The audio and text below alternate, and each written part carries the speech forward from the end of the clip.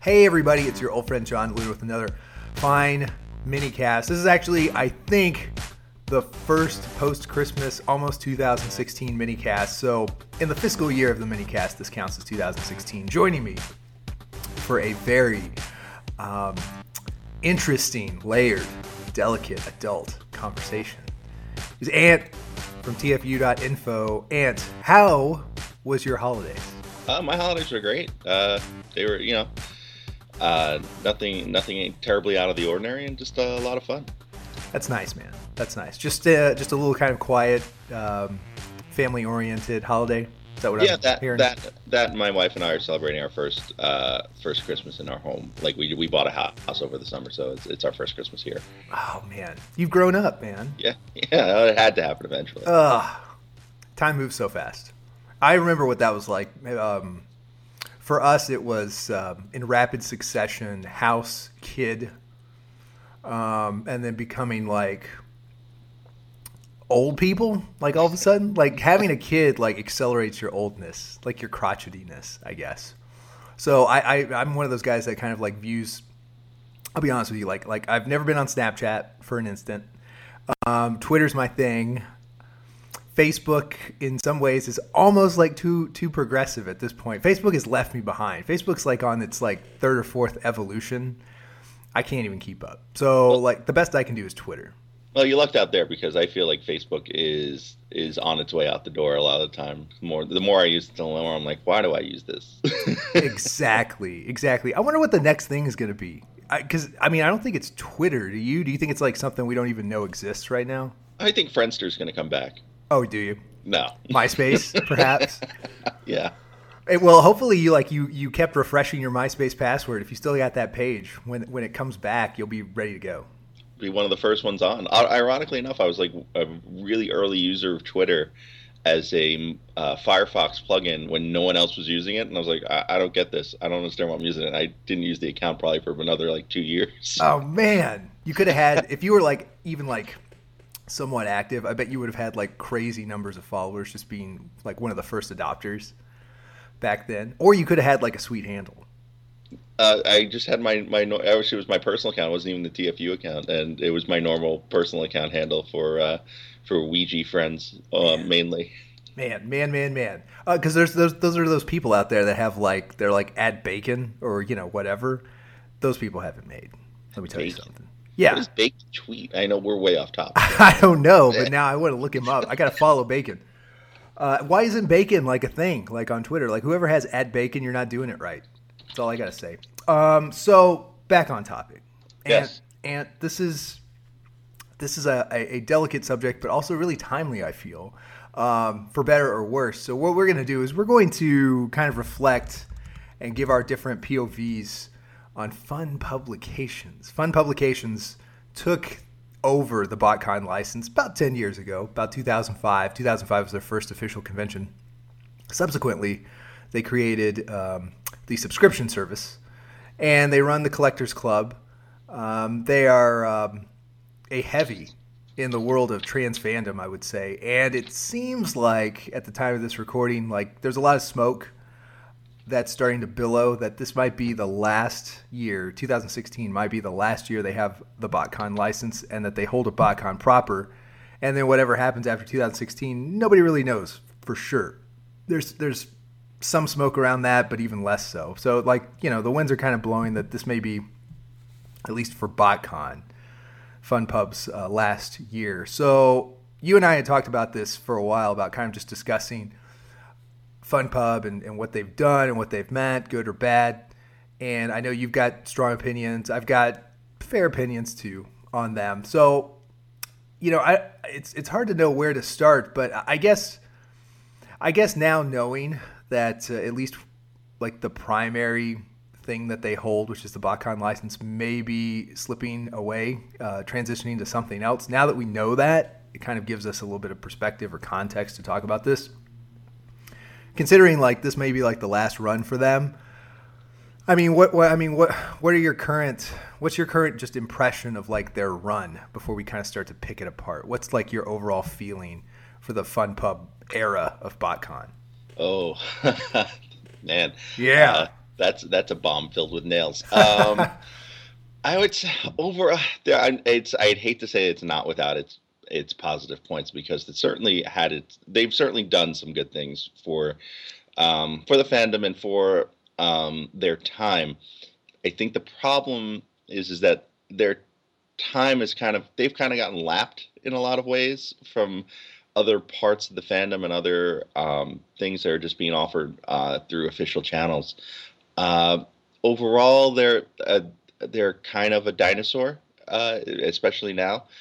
And I think that's really starting to reflect in what we're seeing from Hasbro's side of things, in that um, it seems to be that they're preparing to move away from FunPub.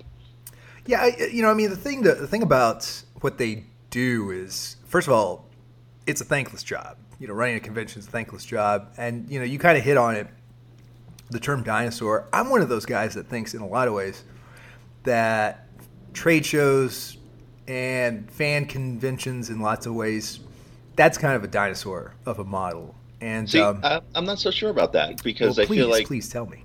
well, in this day and age, something that you can't download, an experience that you have to attend, is certainly much more valuable than something you could and something you can presumably steal for free on the internet. So it's why bands tour more often these days. Your favorite band probably comes through 3 or 4 times a year, whereas they used to come through once every 2 years.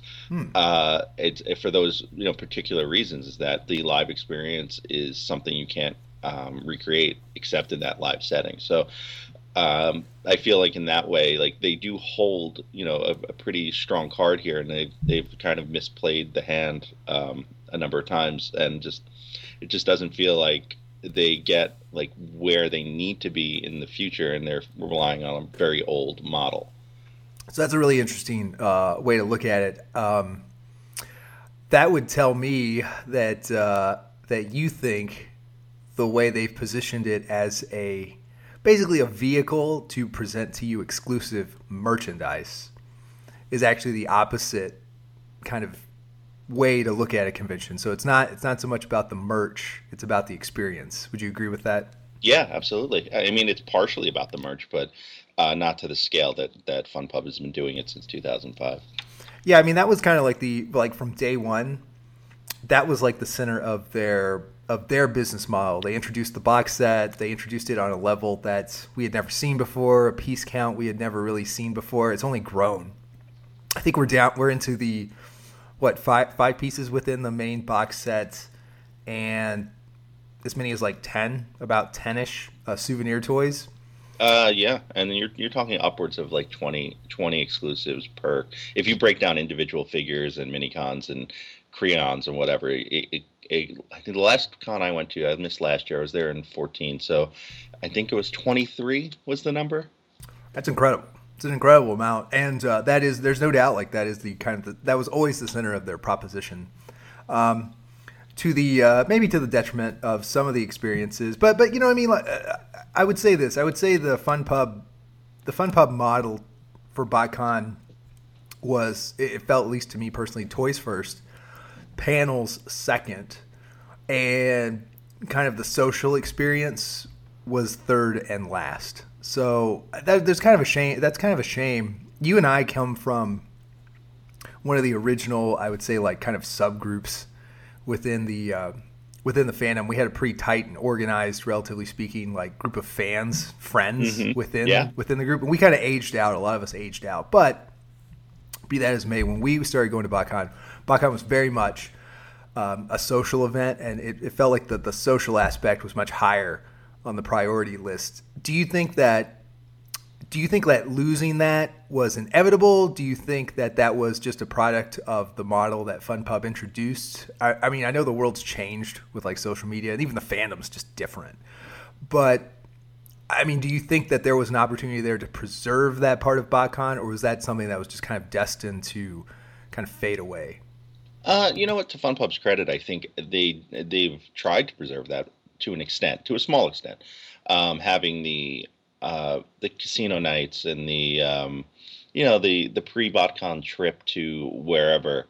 depending on the location, like the Universal Studios trip or whatever. But even in that kind of setting, the casino night I think worked well. I mean, I got to meet a lot of people that night and kind of make new friends and just chit chat with people I probably wouldn't have done otherwise. And it's funny because that's one of those things that people kind of are like, we don't like this, get rid of it. But then like the Universal trip, which I did in 14, like I just ended up splitting off with you and a bunch of other people that we know. We kind of just did our own thing. So I feel like it's a double-edged sword. I mean, people are going to be social if they want to be social, but then there's certain little things that I really feel like, I don't know if they just they probably phased out over time because they weren't as important to the fandom. But like, I'll give you an example. Do you remember the BotCon art room? Absolutely. Every year there was a room just dedicated to fan art, and it's FunPub's first thing is that they pushed that into like a corner of the dealer room, and it got a lot smaller and a lot less interesting, and it became a very small portion of the overall event. And I don't know if necessarily that's again a sign of the times, because there's less of a need. There's less, I don't know.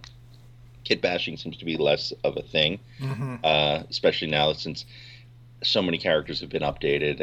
And when you go back to 99, we're at the end of Beast Wars, and people are making G1 characters out of Beast Wars molds, and it was just a different era. But when something like that keeps getting pushed away, I think that changes the social aspect of the event. What about the economic aspect of the event? So that's definitely something that FunPub also changed, kind of as a product of making the exclusives such a massive deal. Is like that came with a price tag, and it basically meant that for like the full experience became something that cost several $100s just to walk in the door and have the full experience, so to speak. So how do you think that changed the dynamics of going to this convention? Because relatively speaking, granted, this isn't like your average anime or sci-fi convention that takes place on any given weekend during the summer. Like, this is like the official convention for a billion-dollar brand, but they did create this system where it did cost a lot of money to really experience it. What do you think that did for the convention? Overall, I think it hurt it. And I think that's pushed people out. It's certainly, as I've gotten older, it's gotten harder for me to do it.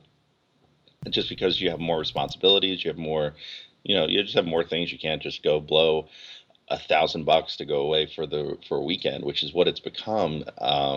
You go back, if you go back to 1999, which was my first BotCon, which was in St. Paul. Were you at that one? I don't know. I think I was at the one the year after that. Durham? Yeah. Okay. Mm-hmm. Okay, so either one. The weekend, I mean, getting in the door and flight and a hotel probably cost, I don't know, about $300 total.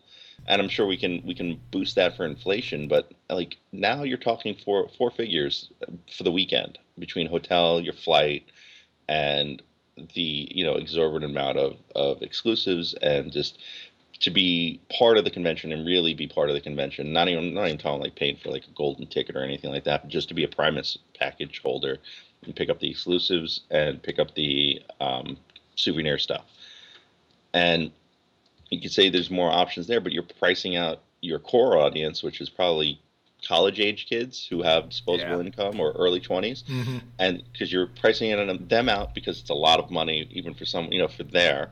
And then you're pricing out your older fans who have, financial responsibilities and homes and cars and kids and whatever else. So you're really narrowing down the type of person who can do everything to a very small number.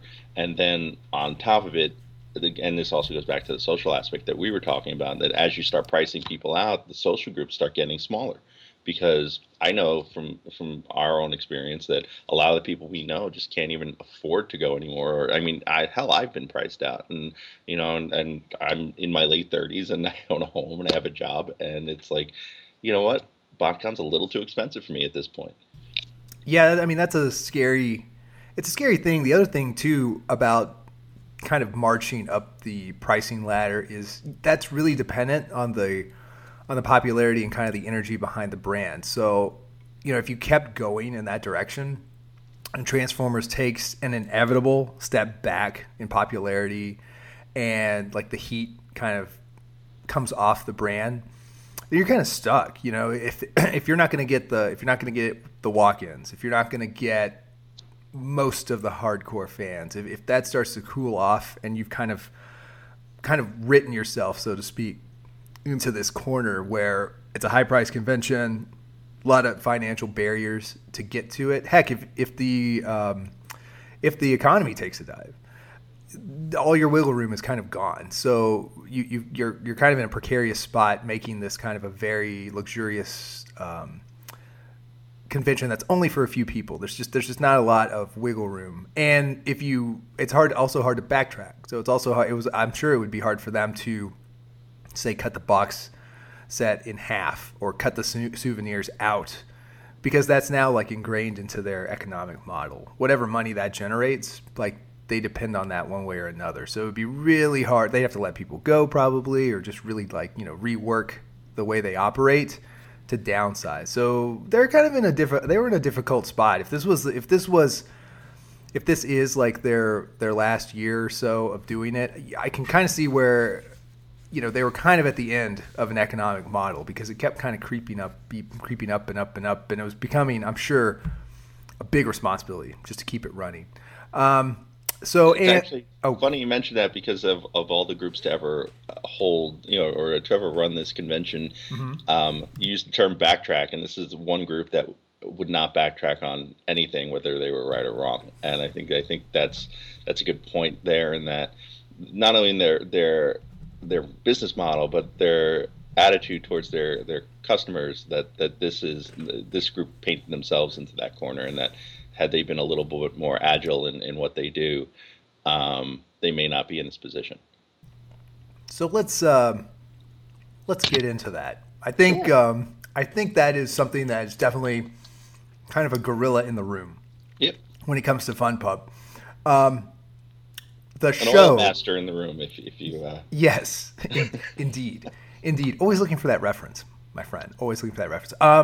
If you have ever been to a Fun Pub show, the show itself technically always strong, and that was something I think that people kind of forgot, that or started to take for granted, that a technically well-run, on-time BotCon wasn't always the most like common thing in the early years.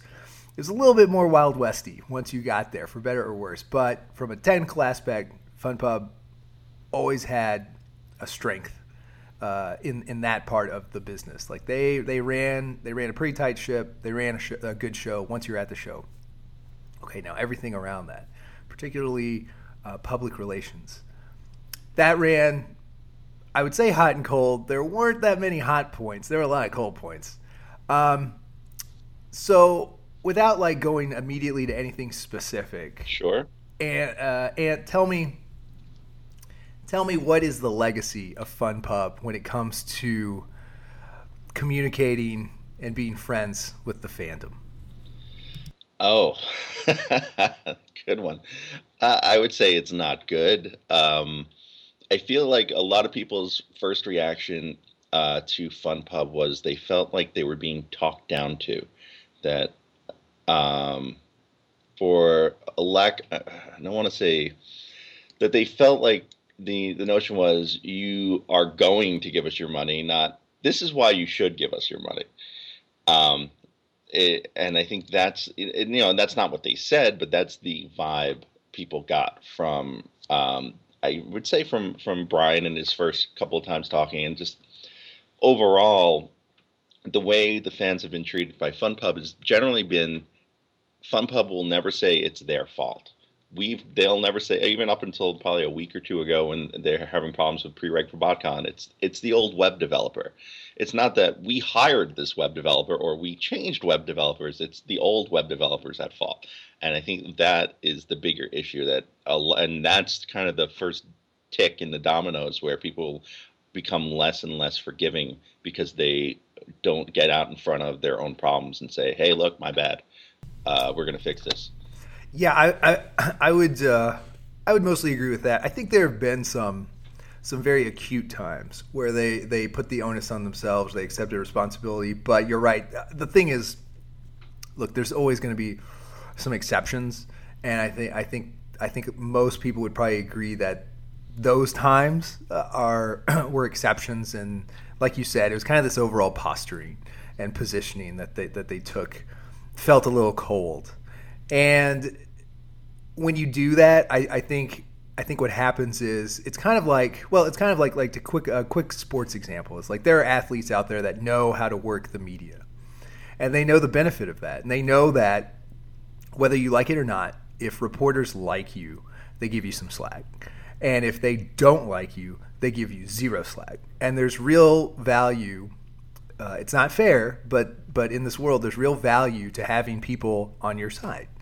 And so when you take that kind of position where you're polarizing, people are kind of cold to you. They feel that you're cold to them. Things like running a Christian prayer to a large mixed group that probably tend to maybe be a little bit more secular, or at the very least just wildly diverse in their beliefs. To go out there and run in your first kind of social event, a Christian prayer, you're not going to get a lot of slack for that if your populace, if your customer base, quote unquote, doesn't like you, or at that point doesn't know you. Right. You know, that's where like the real value of going out of your way to befriend your customer base, that's where it pays off, is that you get a little bit of slack when you slip up. Because stuff like that, like there's no maliciousness behind stuff like that. But if people aren't thrilled with you to begin with, you get nothing for that. You get no slack, no understanding, nothing for that. And you kind of saw a lot of that through the years, don't you think? Absolutely. I would say that's more of a like the prayer thing is almost a part of, and especially how early on it was. That's one of those things that's, you didn't get to know your customer base, and you should have. And that's, that's kind of the hey, my eyes are up here kind of moment. When you, for sure. And I think that there's not a lot of reeling back from something like that, and then to just ignore it and say it didn't happen, or not really even say, hey, look, we didn't think about it. We should have, maybe done it, just even if we wanted to do it, just do it a little differently to try to be a little more inclusive. Mm-hmm. They would have been fine if they had just said, hey, look, we're going to take a moment, everyone just silently pray to, whatever you believe in, and then we'll have dinner, and bon appetit. And that's, that's not what they did. Sure. They kind of just forced their views on everyone, and that's certainly alienated some people. And then, even further down, and it's funny, I won't get into some of the bigger specifics unless you want to talk about them. But there was one specific moment at my first Fun Pub BotCon that I knew, that I kind of just went, all right, this let's strap in, because this is going to be, if this is emblematic of everything else, then we're in for a ride. Ooh, and I'm interested. It's really simple. It's okay. really simple too, and right. It's just a real simple customer service thing. BotCon, I guess 05. First year, first 10 minutes upstairs on Friday or Saturday, whatever the first day was. I go over to the information booth, right? Saw a big sign, information. I was like, oh, this is great. This is a great thing they should have. Totally makes sense. Great little addition to the con. And I asked the volunteer where the men's room is. And not only does he not know, he doesn't make an attempt to find out. Oh. He's like, I don't know. And then turns around and starts talking to someone else. Does he have a bag or something? What does he have, like under his seat, like a colostomy bag or what? I don't know. It was probably the first 5 minutes, but you're the I told him, it's like, dude, you're the information desk. You should know that. Wow. Like, you should know that before you even step behind there. And it's like, well, if you're going to run an information desk, you should. That's like, shouldn't there just be a Xerox saying, hey, here's the directions to the bathroom. Tell people if they ask. Sure. And that's just common sense. And I'm not saying that set me onto I hate Fun Pub thing, but it's a really good example of, all right, they don't really have their act together as far as teaching people to interact with other people. Gotcha. No, I totally get it. It's like, you have really nice pull-up banners that show off the toys and stuff, but that's not really the important thing. It's like the service is more important than the graphics and the trade show booth and all that stuff kind of around you. All the stuff that you can just buy is not important. Like that's not why you're here, frankly. Like, as an organizer, you're not here to look good. You're here to be good. Be good at what you're doing. So I totally get that. Yeah, I mean, you teased it. So give me at least one before we end on potentially a positive. Let's hear one of your bigger other I don't know, events, fun pub chapters in Ant's life. What are you referring to? Oh, in my life? Oh, well, I mean, let's see. Give me one. Give me a spicy meatball. I can give you a couple. They got my credit card information stolen. Yes, there was that. We haven't even mentioned that. Among many. I was at a convention with one of the early ones. I think it was 2006 with our good friend Chris Kalos and his wife Jenny. And Brian Savage said the toys were on their way from the Orient to and Jenny's Chinese, and yes, she took serious offense to that, and almost the whole ride home was still kind of ranting about that. And I mean, there's the no fitty and neck hole. There's my argument with Pete Sinclair on Twitter, which you can go through my Twitter and at TFU_info and find that. There's the using the BotCon account to politically charged and racially charged tweets, which, hey, if that's your thing, that's your thing, but you represent a brand and you represent Hasbro's brand, and you got to know what you're doing when you're doing that. And that's another huge mistake, something that has steered people away from the convention. I'm sure there's more that we can think of offhand, but I mean, those are the first ones off the top of my head. I haven't even written a thing down. I was starting to make notes while you were asking me that. I'm I don't need to write these down. Awesome. I love it. So nobody's perfect, everyone, as you can hear. Maybe that should have been the first line in a few press releases over the years from Fun Pub. But here's the thing: no apologies for any of those. No, hey, you know what? It was a slip of the tongue, or hey, some people speak like that, and I didn't mean to offend anyone, or we were just having fun up there on at the panel. There's nothing of that. There's not even a hint of that, or even hey, sorry, we lost your credit cards. Or I'll give you another easy one. Oh, here's one for me specifically. I almost didn't get to go to one of the conventions because they lost my fax. Oh, really? Yeah. Oh, wait. It gets better. I had faxed them. I had faxed them my form back when they only took faxes. They lost the fax. They told me I wasn't pre-registered. I showed them the fax confirmation. They said it's because I didn't dial a 1 before the fax. Mm-hmm. Now, regardless that the fax came back as okay, the error code, the return code was okay.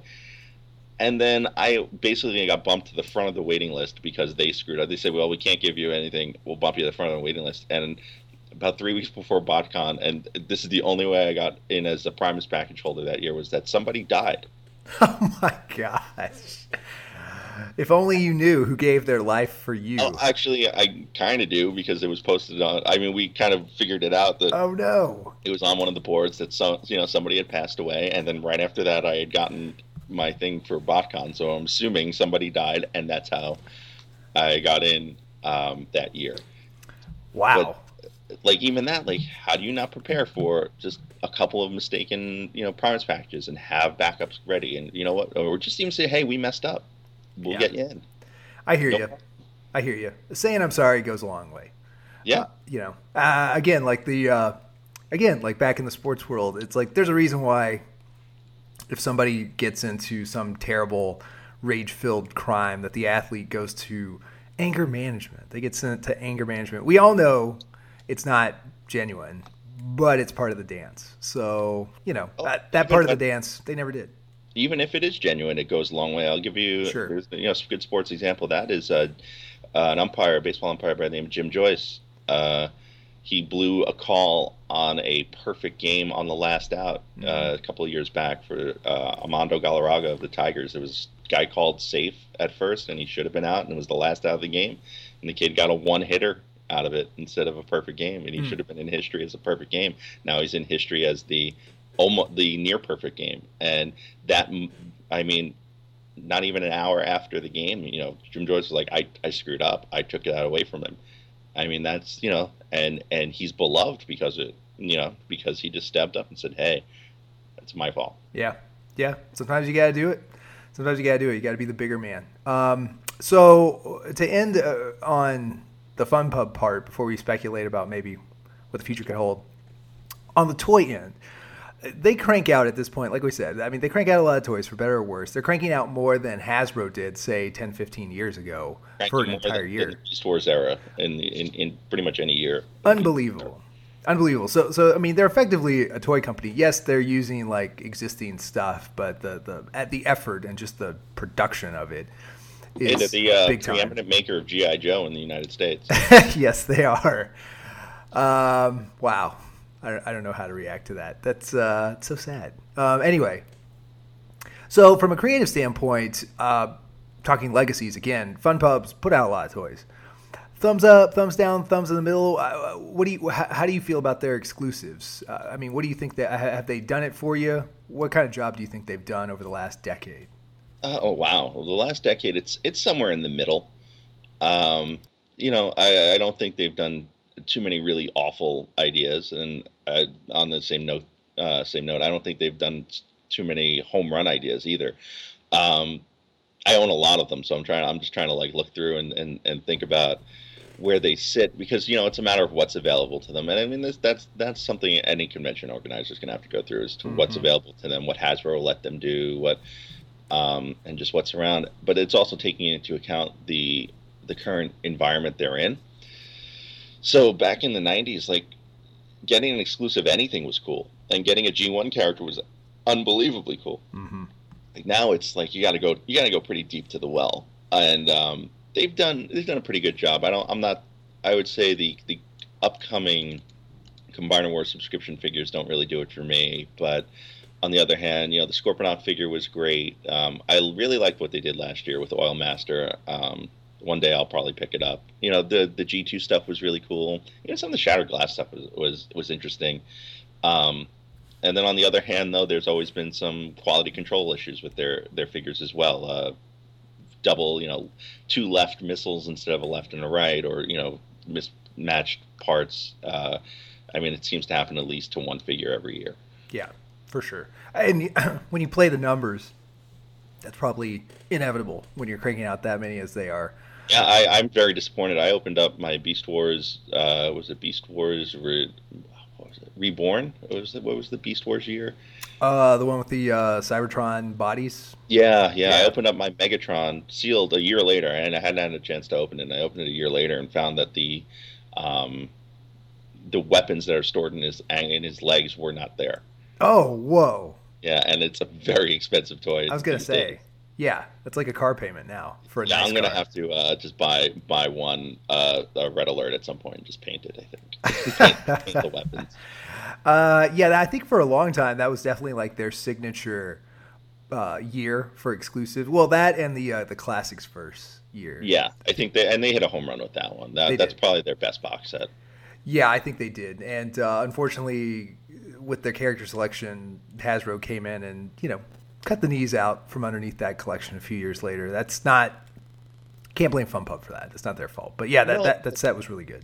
And that goes to one other point that we probably should make of talking about them being a bit of a dinosaur, is that they've yet to adapt their model to the changing environment of Transformers in general. Just that Hasbro is now making a lot of fan reference toys, and there's exclusives just about everywhere. Yeah. And there's official fiction, which we didn't have when BotCon was first starting up in those first 5-10 years. We didn't have an ongoing comic or a good one at that, and we didn't have a lot of this stuff to supplement the universe, and now we do. So whereas they could be making a killing if they were just making IDW characters that Hasbro's not going to touch, or things along those lines, instead of jumping into some of the characters that just haven't been updated. Some of the characters that have been big in, say, UK comics that aren't just not necessarily going to catch on to the general populace, or even to the younger crowd that is reading More Than Meets the Eye or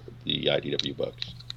Yeah, that's a good point. I think one of the aspects of that is probably a discussion for another day, but it kind of leads into the last thing I want to talk about is like what you do with this model in the future. Now that maybe we're talking about a clean slate kind of thing here, is when it comes to like character exclusive selection. 2007 with the classic box set, that was kind of our first taste of like the official companies can come in and just do these, and there's nothing that we can do about it. Now we have third party. So you've got like the double whammy of Hasbro and Takara doing deep cuts now in the character selection department, lots of kind of more obscure references, or going back and doing stuff like Nightbird. And then you've got the third party guys doing stuff at a higher and higher level every year. Like one great example of that is next year in the Collectors Club stuff, we're getting Impactor, which would be great, but a pretty prominent third-party company just released an Impactor that everybody who is into third-party is raving about. It's kind of a buzzkill, and it's not their fault, but it's that kind of competition. So I got to ask you, Ant, kind of like based on that, that's kind of a lead-in, I think, to the future. So somebody's going to pick up this baton and run with it. Say if that was you, is your vision trying to take it back to kind of a social event and trying to make the toys less of a thing just because it's just harder to do? I mean, where are your priorities if you're kind of rebooting whatever BotCon means to Hasbro and means to us? Well, I think first it is a question of who gets the license to do this convention. And one thing it should be worth pointing out, during the Hasbro Google Hangout from about a month or so ago, where they released some information and showed off some new toys, I had asked them about the deal with that company. I can't remember their name, Sky something, for the event in Vegas. Yes, that's not a convention deal by any stretch. That is kind of museum tour events that are kind of pop-up events, or kind of installations in various cities, probably in movie years, and then we'll it's like we have in New York, we have them here. They usually show up in Times Square. There'll be an Avengers one, or there'll be something about Saturday Night Live or something along those lines. Like they show up and then they disappear, and it's kind of like walk through the sets and see some of the props. And Game of Thrones did a touring one a few years ago, and I think that's more of what you're seeing from that deal. But to answer your question, I think the focus, you don't necessarily have to focus on the number of toys as much as you just have to focus on a couple of really good ideas and something that's going to. The problem with FunPub is that they have all these slots to fill, so they try to. In a way, it makes sense. They're trying to pull in as many people as possible, but they're trying to pull in many people possible by getting them to buy one thing that they want and one thing they don't want. So, doing a 2-pack of souvenir figures, sometimes you get one that's a shattered glass figure. Maybe you don't, but sometimes you get one that's one figure, or it doubles as 1 or 2 figures in shattered glass first and normal, and then you get something to go with it. And there's a lot of times I've talked to people, or people like, hey, can you pick me up this set? I just want this one figure. Or, and I'll sell the other one. Absolutely. Or, hey, like, I really want Oil Master. I really don't want the rest of that box set. But now I'm stuck with four toys that I don't want, and hopefully I can find 4 people that just want that one toy. So you get into that kind of dismantling, and I think that's the mistake with the toys. So the idea there would be to zero in on 3 or 4 different concepts that most people will like. Just something. IDW, something G1, something whatever, Beast Wars, and kind of get it so that maybe one person likes both those ideas, and now they bought 2, but at least the person who likes that idea is going to go right after it. Yeah, it's kind of stepping back a little bit and kind of taking cues from the past. I definitely think there's kind of merit to that. I also think, honestly, this is something that has always been, I think, an issue to one degree or another. It's just the idea of packaging. The box sets are nice. They're in these great standardized size gift boxes. It's great, but to a lot of people, that's just not important. So I think that kind of thing, like get the price tag down, drive the price down, make it as accessible as possible. Packaging is something that I think presentation is something a lot of people can be very forgiving about, especially in Transformers. Yeah, and one toy in a cool box is just as good as 5 toys in a cool box. Exactly. I love my BotCon Sandstorm because it has a cool box. Like, I've kept that box. I've taken the toy out, but that box is really cool on its own. But if there were 3 figures in it, would it be any less cool of a box? Exactly. Well, real quick, let's talk about venue too. So, BotCon's been a roadshow forever, and one thought is if Hasbro takes the convention a little bit closer to the fest and maybe pairs it with some pre-existing events. Is that something that you're okay with? Are you married to the roadshow aspect of BotCon? Do you think it loses a little romance if it becomes kind of like an extra day or two around one of the Comic Cons or a toy fair or something like that? What do you think of doing something like that? If it becomes basically kind of an amendment to one of the big super shows that Hasbro's already going to attend in the year? I like the idea, especially since 2 of those take place in my backyard. You're allowed to be biased. But in all honesty, I think the idea of moving it around is important. Or either one or the other. It's either moving it around, but being consistent in moving it around, which Fun Pub also failed to do. It was a lot of Middle South and West Coast because of the movies, I understand. But in the 10 years and the 11 BotCons they'll have done, they did 1 in the Northeast. So that's, I'm not saying they should do it every other year, but that means less than 10% of your shows have been in one of the most populated parts of the country. With that said, moving around's good. Having it as part of a bigger con is also good because not only has Hasbro all going to be there, but their primary press outlets are all going to be there too. So tacking on a day or two just makes it that much easier for everyone. I agree. Should Transformers be its own convention? Do you think we deserve that, if it's even fair to say, or do you think if it's in the best interest of Hasbro that we could learn to hold hands and have a Hasbro convention with My Little Pony and G.I. Joe and what have you? Or do you think Transformers should, at this point, it's kind of deserving of a spotlight all of its own? What do you think about that part of this? I can go either way on that. I like the idea of like HasbroCon just because it kind of puts everything in one place. It cuts down, if Hasbro were to take it over or another vendor were to take it over, it cuts down their costs and cuts down their risk as far as, hotels and venue and all that fun stuff. That it's all kind of it's all the eggs are in one basket per se, and it's just that works more times than not for this kind of thing.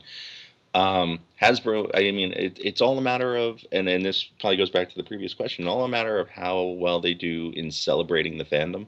I think that's the big thing. Like, Star Wars has their celebration, and it's a celebration of fandom. It's not necessarily a place to go and get exclusives. Like, it's there to celebrate people's love for these, properties. And I think that's what Hasbro needs to look at first, and then kind of make their priority when they're doing this.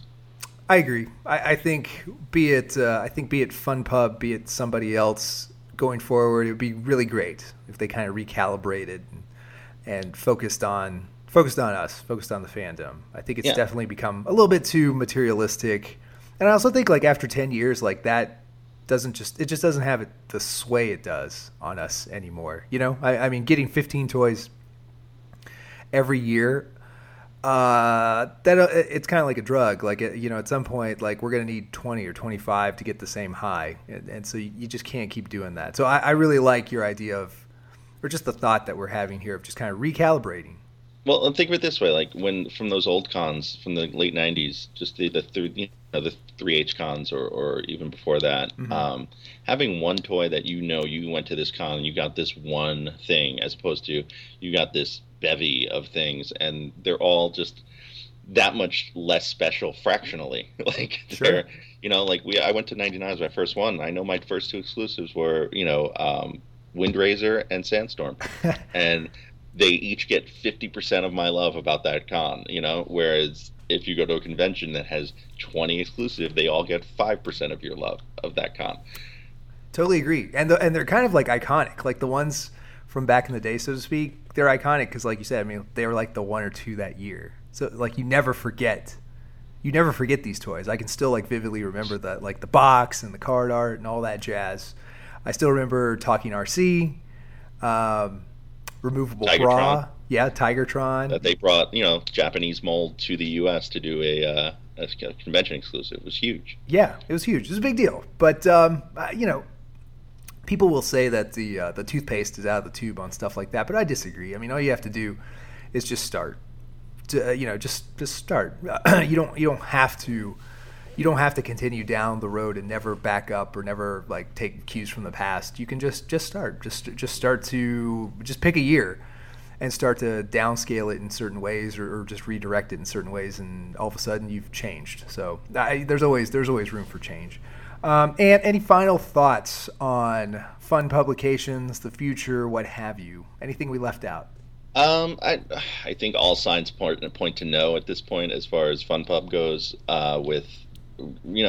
There's certainly a chance that they're just renegotiating at the moment. Mm-hmm. But just judging by all the clues are out there. The convention, the fan club comic has now become a full comic as opposed to having articles, which says to me that they have toys to sell and art that they paid for that they need to get rid of.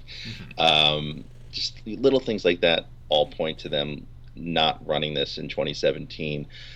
As far as FunPub goes, I can't say I'm sorry to see them go because, I mean, when you take the one biggest problem with the BotCons in the last 10 years has been the lines on pre-registration day, mm-hmm. and you have not been able to solve that problem in 10 years or even attempt to solve that problem, then, maybe it's time for you to move on. And just looking towards the future, I kind of hope Hasbro doesn't farm this out. I hope they kind of do this on their own. That they make this their own, that they maybe expand their team and have an event team that puts this together. Because I feel like with Hasbro's financial power, having a little bit of money in this and having some skin in the game, that they'll at least, they have the money to back it up if it goes backwards. If they come up with an idea that doesn't sell, it won't be the end of the convention. Whereas if every time FunPub has had an idea that's kind of backfired on them, you don't know if you're getting convention next year other than the fact that they have the license. Good point. And good conversation. So, Ant, I always appreciate you being on. I will certainly be happy to talk to you down the road with you and Brian. This is a tease, folks. With you and Brian on Third Party. We're going to dig our claws into Third Party. So I hope you look forward to that like I do. Oh yeah, absolutely. That should be a fun one. From 3H to 3P, we'll do it. Indeed. Guys, before I go, I'm going to beg on my hands and knees. Darling, please go to tfradio.net/Amazon. Do your Amazon shopping there. And when you check out, nickels and dimes go into Brian Kilby's ample pockets. They're empty, but they're ample. And he uses that spare change to keep the lights on, keep the podcast going, keep them flowing, keep them free. All good things. And the best thing is you listening every week to us, to the minicast and all the other super duper shows on tfradio.net. So go to tfradio.net/Amazon, do your shopping, and thus you support us. So until next time, for Ant, this is John. We'll see you on the next RFC minicast.